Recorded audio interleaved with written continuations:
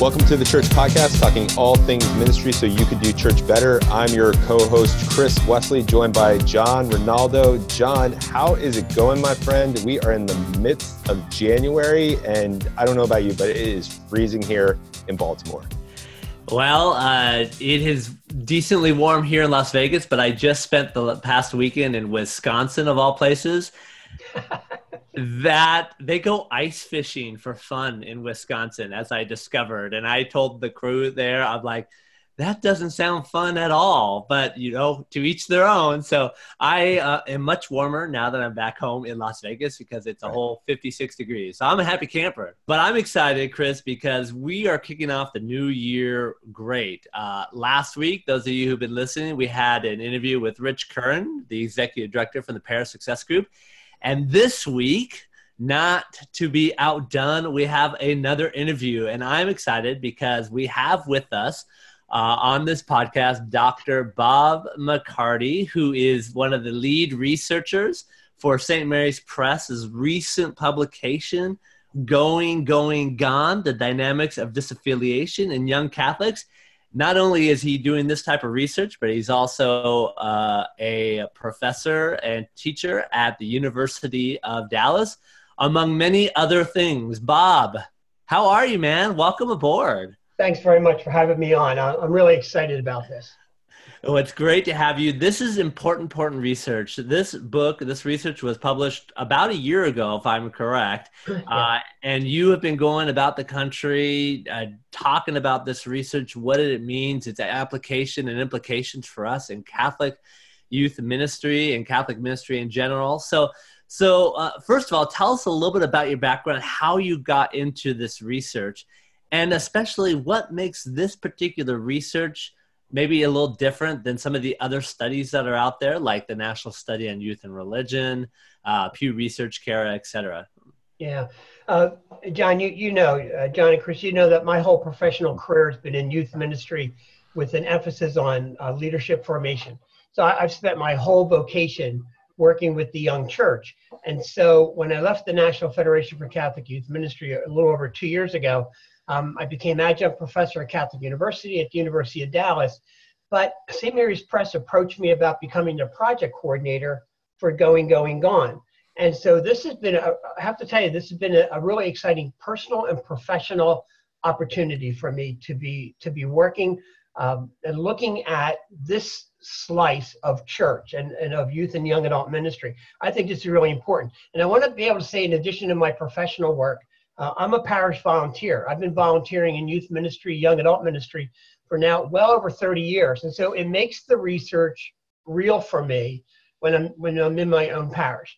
And one of the things I think is so important about this research, and I think what makes it different than a lot of the other research, we wanted specifically to know more about Catholic young adults who no longer identify as Catholic. We wanted to move beyond, and this is important, we wanted to move beyond a quantitative survey. In a lot of research projects, they have questions with a set number of answers, and you get to choose among your multiple choice responses. And the survey comes back, and the report comes back as a series of pie charts and bar graphs. When we first did the quantitative analysis of our data, we thought something was missing here. And we did a second level analysis called a qualitative analysis. And in qualitative analysis, what you do is you go back to the stories themselves. You go back to the interviews themselves, and you identify what are called units of meaning. And in a sense, what you try to do is you try to get underneath the quantitative analysis to look for more. If quantitative analysis provides symptoms, I think qualitative analysis begins to identify causes. And so I think that's really very, very different. And I think it's what sets this study off from other studies that have come out about youth and young adults and their relationship to church. Really good. I definitely there are numbers in this research, but what constantly stands out for me is the different quotes. And when I read through this research, there are different ideas, different things that young people said that keep resonating with me. And I constantly share those quotes because there is something real about hearing from the mouth of the individuals themselves, as opposed to just seeing numbers. When people see numbers, it's not as real as when we begin to hear the stories behind it. So I think that's really really important. And if I could say this, those of you who are listening, if you are involved in a church in any way, shape, or form, I think you need to go out as soon as this podcast is done and purchase the book from St. Mary's Press, and we'll give some information about it. It's a short book. You can sit down and read it, but it's in like one sitting, but it's super impactful. I found it very valuable. So as you can see, I'm biased completely. Well, John, so am I. It's okay. Don't worry about that. I already told Bob and said, I use this as a required text for the classes I teach at Santa Clara University. So, and they have found it extremely valuable. So what are the major findings? What did you come up with? What were the things that basically were the huge takeaways based on the research that you've done? Well, but here's what I want to say at the beginning of this. First, I want to say that in the research, so here's what I think is happening. I think that the disaffiliated young Catholics are telling us a great deal about church. And so I would propose, I'm an advocate that when we look at this issue, rather than think of the disaffiliated as a problem to be solved, I think that they are a grace for the church. I think that the disaffiliated are providing us a window into the role of church in a secular world. Now, see, and I think that's critical, because if we see them as a problem to be solved, then we try to create solutions to that problem. As opposed to, I think what's really important here is to say, what are they telling us? What can we learn about being church? What can we learn about being church by delving into the stories of the disaffiliated?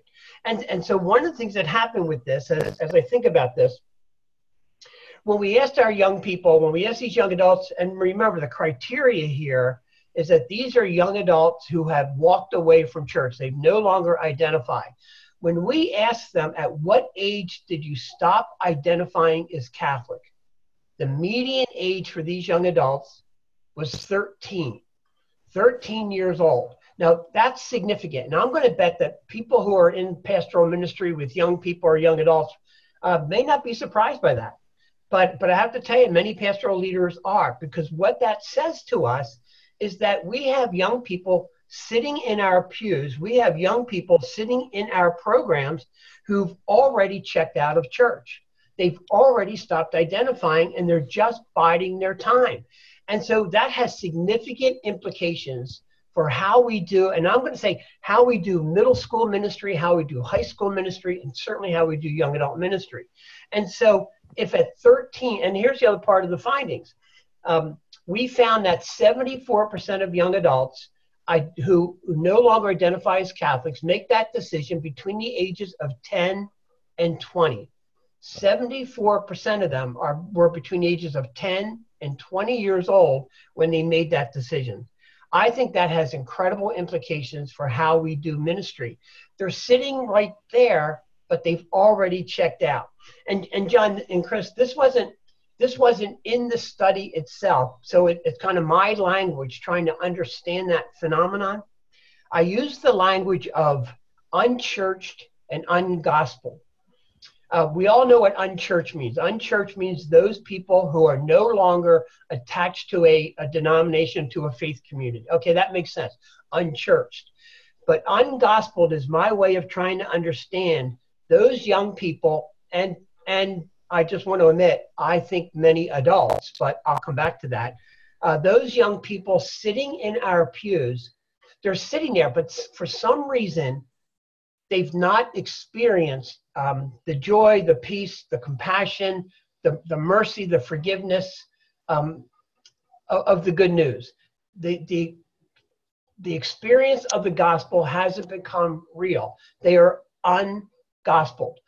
Pope Francis talks a lot about the challenge of fostering a genuine encounter with Jesus. I have a suspicion that oftentimes in our pews and in our programs, there are many, many people who've never had that genuine encounter with Jesus, that they're outside the experience of the good news, which I think leads to that sense of disaffiliation, or that decision to no longer identify as Catholic, because in the back of their head, they got to be thinking, what difference does this make? And so I think a significant finding comes from the fact that at earlier and earlier ages, young people are asking deeper and deeper questions. And when we think of it through the lens of this ungospel, I would maintain that what that is saying to us is that we don't have a youth issue, and this isn't a young adult issue. This is a faith community issue. And I think that's a critical part of all this. For those of us in pastoral ministry, the way you frame the issue greatly impacts how we respond to that issue. I think we need to frame it as a faith community issue. The challenge here is, how does the faith community pass on faith to succeeding generations? That's the question here. What does that start to look like? There's one of the blessings of doing this research is it put me in touch with other researchers looking at other dimensions of this issue. And so Dr. Josh Packard from the University of Northern Colorado just released a study called Church Refugees. And whereas we at St. Mary's Press, we're looking at the nones, Josh Packard is looking at what he calls the dones. And he estimates that there are about 30 million people who are heavily involved, deeply involved in their congregations, who are no longer associated, who walked away from church. They are literally done with it. And he thinks there's another 9 million almost dones sitting in our pews. I think the almost dones for me would be similar to ungospel. They have a foot out the door. So what that says to us, seems to me, is that this is not a youth issue. This is pointing to a much broader challenge about the role of church in a secular age. I think that's what's going on. And I think that's going to be the biggest contribution of the study, is to broaden the conversation about the role of church in a secular world and what that needs to start looking like. All right, I was on a roll there, so sorry. Yeah, no, that's great. My little soapbox, so I had my little. No, hey, we're just raising our hands. Amen to that. You mentioned a little bit of the reaction that people might be surprised that it happens at age 13. Can you talk about some more of the reaction that people have had in regards to the data, like people's response to the data? Yeah, it's been very, very interesting, Chris. Quite a few folks, and St. Mary's Press has done something like 50 to 60 workshops just in the last year. We estimate that we've talked to well over 2,000, maybe over 2,500 pastoral leaders about this research in a variety of settings. And some folks just shake their head like, absolutely, that what we've done with this research, and we've put a language on and actually numbers on their lived experience. So sometimes for people who've been committed to this work, sometimes we need some language to help us understand what we know to be true. And sometimes we need the research to verify that's right. I knew that, but now it's good to have the research that tells me, okay, so this is what I see going on here. But then I have to tell you, one of the most troubling comments, and I think this is an issue, and I think it's reflective of that question I posed about the role of church in a secular age. The most troubling comments include things like, maybe we just need a smaller, pure, more orthodox church. Maybe that's what the gospel is calling us to. And I think that's a theological question, and I think it's it's a question of ecclesiology about how you understand church itself. So I find those comments particularly troubling when they say, as one person said, and this is a direct quote, sometimes you have to burn off the dead wood. I find that an incredibly depressing, and I find it such a kind of a sad view of ministry. And I think it's such a limited understanding of what the gospel calls us to as disciples. I mean, it seems the antithesis of what Francis talked about in terms of being missionary disciples in a secular age, and what that starts to look like. So having said that, one of the things I do think in terms of other research that's required here, I think we need to know more about the engaged. So we know, for instance, okay, roughly, and probably a lot of the listeners know all these statistics, but it's estimated that about 36% of young adults are considered non-affiliated with the denominator. About 36% of them. But when you look at the research around young adults, and I looked at 4 or 5 different ways, and now I have to tell you, every time somebody does a study, they come up with new categories of young adults, and they put new language on it, and it's a bit confusing. But I think my one takeaway is that around 20% of young adults are counted as highly engaged, or they are one study calls them the abiders. These are the ones that are actively involved in the congregation. Well, so the danger here is that when we see that 20%, we think that represents the whole of young adults, and it's 20%. Now, I want to know more about that 20%. I want to know more about what leads to that level of engagement for young adults. How does their faith of adolescence, how is it sustained? What formed it in adolescence that allows them to carry that faith into their young adult years? So we need to know more about that. But simultaneous with that, I think we need to know from the disaffiliated what was going on here, what's happening in the faith community that didn't allow faith to deepen, to foster, to strengthen. What happened there, and how can we know more about that? And what are the pastoral implications of looking at all this? So I think this whole idea of young adults in a secular world, I think it needs more study. I think that we have to avoid the temptation. I call it avoid the temptation of quick conclusions that lead to quick solutions. Because I think if we do that, and people do this all the time, and you come into a workshop and you say, we know this is a challenge. Tell me the 3 things we're supposed to do in order to resolve this issue. I said, there are no 3 things. There are no 3 things. There are no single reasons why young adults walk away from the church. I said, and if you want to know what you need to be doing in your parish, ask your young adults. If I had one practical suggestion, okay, I had more than one, but one of my practical suggestions is really clear. Ask your young adult. One of the most humbling parts of this whole study is I would be out traveling around the country, and I'm interviewing and I'm videotaping young adults about their connection to church. And at the end of every one of these interviews, the young adults would thank me. They would thank me for listening to them. And as one of them said, thank you. No one's ever listened to my story before. Thank you very much for listening.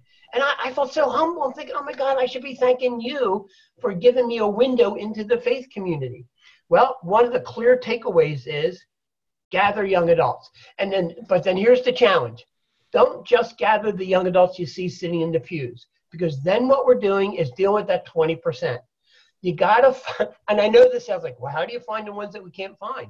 Well, I'll tell you how you find them. Ask the people in your parish.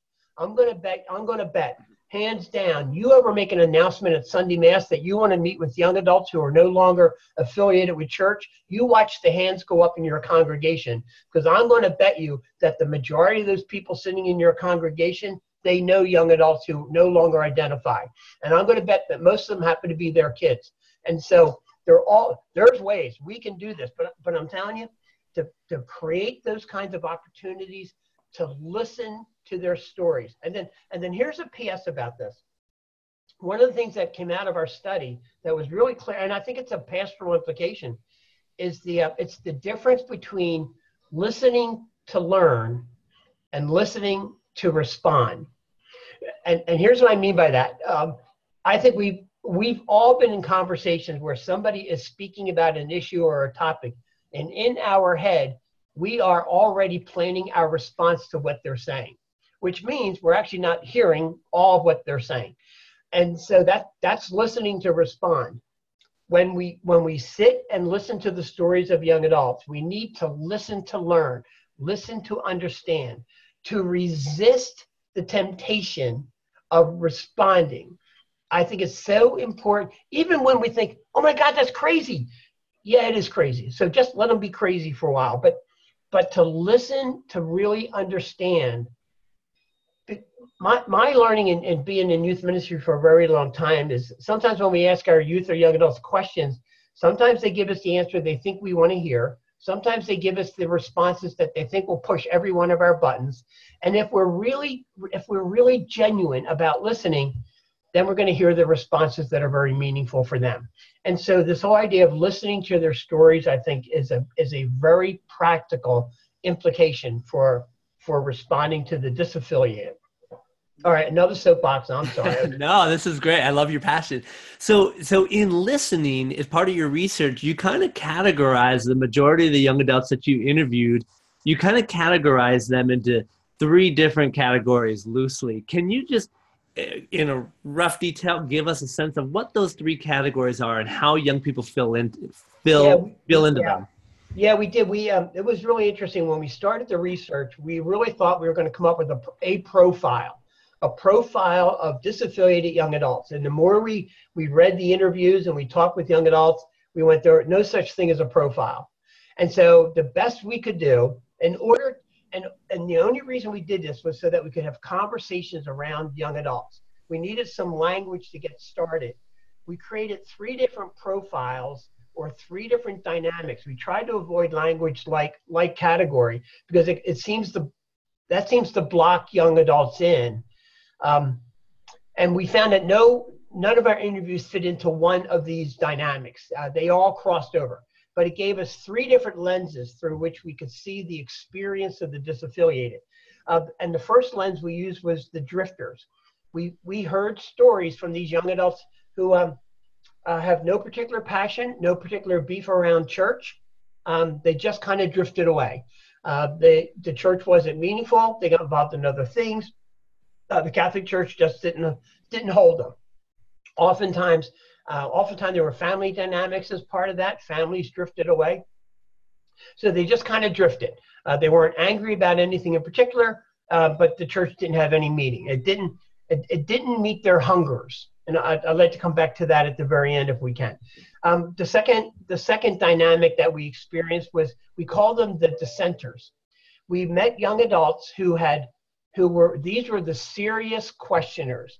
These were the ones who had very specific issues around certain church teachings that they found that there were church teachings that they simply couldn't abide with, that didn't fit for their lived experiences. And they thought, well, if this is what it means to be Catholic, then I guess I'm not Catholic. And so we ran into those kinds of issues as well. We call them the dissenters. They had active questions around church teaching, and it was interesting about them. They also didn't have a place where they could ask those questions, so they never entered into dialogue around those questions because I don't think they had either trusted adults or credible witnesses with whom they could interact. And then the third, and probably the saddest, we ran into quite a few stories of young adults. We called them the damaged or the injured. And these were ones who had specifically negative experiences of church. And I have to tell you, it wasn't related to the abuse crisis, because one of the things that pastoral leaders have jumped on is that, well, this is all due to the clergy abuse crisis. And it's not. I just want to say that it's not. That our study precedes it. Our study was done 2 years ago before the latest crisis hit the church. This is not about that. It's not about the clergy abuse crisis, but they were damaged in other kinds of ways by what they perceived as church judgmentalism, church insensitivity, the lack of pastoral response to issues in their life. Something as practical, specific, and personal as this showed up in several interviews. When these youth were dealing with tough times in their life, they had parents, relatives, friends, and 2 examples I remember clearly with terminal illnesses. They were told to pray, so they prayed, but the people died anyway. And so they felt like, now see, look what happens. I mean, think about our theology of prayer. If prayer is presented as you pray and this will happen, well, when that doesn't happen, I guess I don't pray well. That kind of dynamic. So it calls into attention here a little bit about our theology of prayer, but it gives you a sense of how a young person could feel damaged or injured. Quite a few stories, and I have to tell you, we sometimes underestimate how our youth today, how perceptive they are about the big issues. I mean, we sometimes underestimate how they have absorbed the societal and global agenda. And we've heard these stories about their perception, how they perceived the church treating the LGBTQ community. That my suspicion is that every young person knows another young person who is gay. And so if they perceive the church as making judgment about them, as treating them unfairly, that greatly impacts their view of what, if that's what it means to be Catholic, I don't want to be Catholic. And this is just a PS, just for your listeners here. In my conversations with youth and young adults around the LGBTQ issue, they don't see it as an issue of sexuality. They see it as an issue of social justice. It's fascinating to me, and I sometimes think we've done a really good job in our ministry of teaching our young people the principles of Catholic social teaching. And the first principle is around human dignity. They see this as an issue of human dignity, not an issue of sexuality.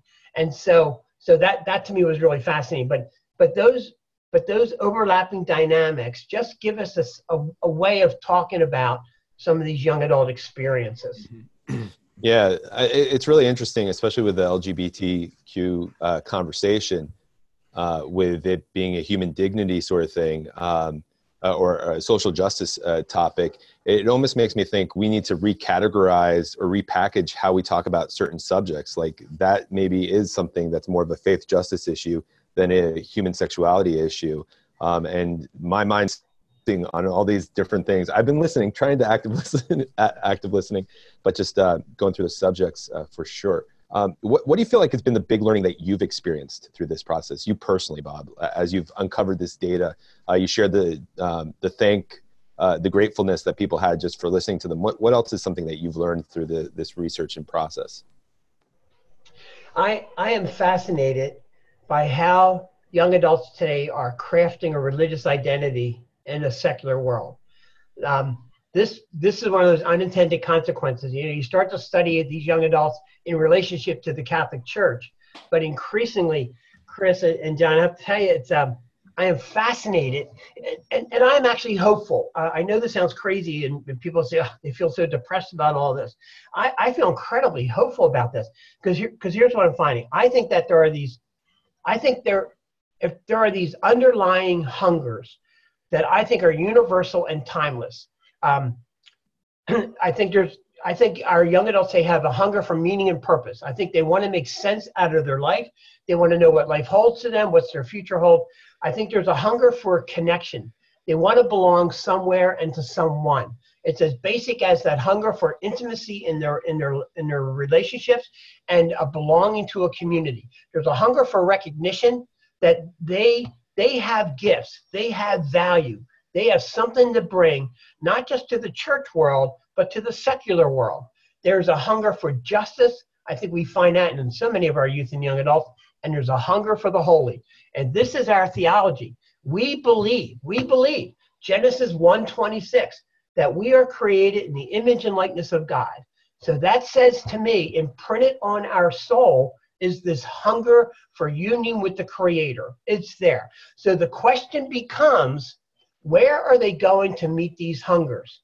The hungers don't go away. So where are they going? And that's the fascinating part for me, is that I think that young people are crafting a religious identity. They're drawing for a variety of traditions and practices, beliefs, and even communal and societal connections. I am fascinated by the role of fitness centers. I have to tell you, this is incredible to me. If you watch the Planet Fitness ad that's on TV right now, there are 2 sound bites. No commitment necessary. I feel like a commercial for Planet Fitness. $1 down, $10 a month. And their second sound bite, the judgment-free zone. I think they read our study. I think they owe us royalties for this. They do. But this is so interesting.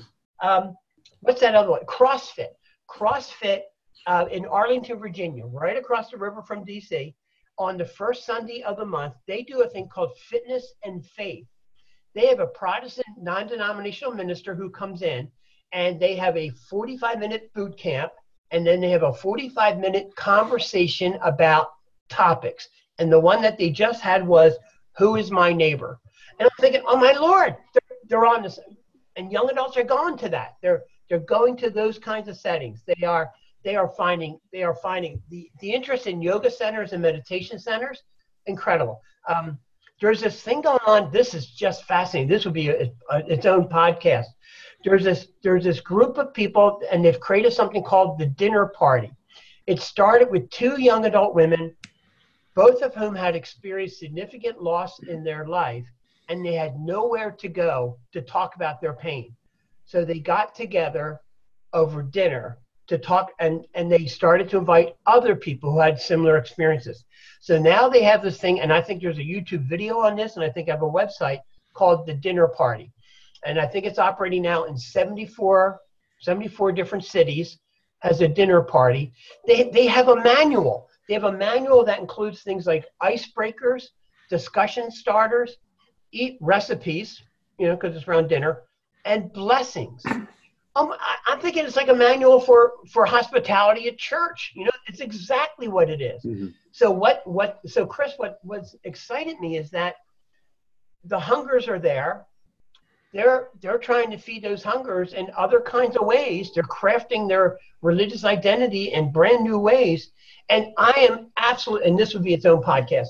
I'm pretty subtle about that, aren't I? But I am absolutely convinced that the Catholicism, the Catholic tradition, is rich in its ability to respond to those hungers.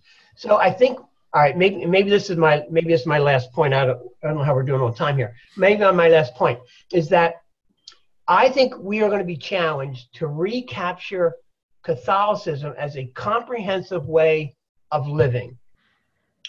Catholicism, Christianity was a lifestyle before it was a belief system. And it started with the Reformation. Our first catechisms were written in response to the Reformation. We went from a church that emphasized orthopraxis, the correct way of living, and we emphasized orthodoxy, the correct way of thinking. And so I would maintain we want to go back to our roots and look at Catholicism as a comprehensive way of living. And I think that would be attractive to young adults. And I think that would indeed respond to their fundamental hungers. Mm. Towards the end of the research, you guys present some pastoral questions or questions to consider, but you intentionally don't go into any solutions. To your point from earlier, it's like every church is different, every demographic is different, and so you do give some ideas, your own personal and professional opinions that aren't in the research that you just shared, and so I really appreciate you sharing that. But I think every single one of you listening needs to really take a look at this research. Whether you're in youth or young adult ministry or not, it has implications across your entire parish and church community. And so I highly recommend picking it up. Again, the research is called Going, Gone, The Dynamics of Disaffiliation in Young Catholics. And you can pick it up at St. Mary's Press. All you have to do is go to smp.org. I'm sure you could probably find it on Amazon.com as well. Yeah. As most books are there. Website. Do a commercial for the website. Which website? Your website? My website. Yeah, go for it. I'll do it. St. Mary's Press created a website for the research. It's catholicresearch.smp.org. And on there's a place where you can click on, put your email in, and it says join the conversation. See, this is not a research that is finished. This is not a project that is finished. We are continuing to interview young adults. We're continuing to expand our thinking about this whole issue. And I would encourage all the listeners, you can become part of this, and your youth and young adults can become part of this. There's places on there to upload your stories, to upload your experiences. It's all. I would encourage us as pastoral ministers to be part of this ongoing conversation around disaffiliation and what it's telling the church, catholicresearch.smp.org. It's a great place to be. We'll have all those links in the show notes for you. So if you want to find out all the details about it, you can go to thechurchpodcast.org and click on where it says episode 64 entitled Going, Gone.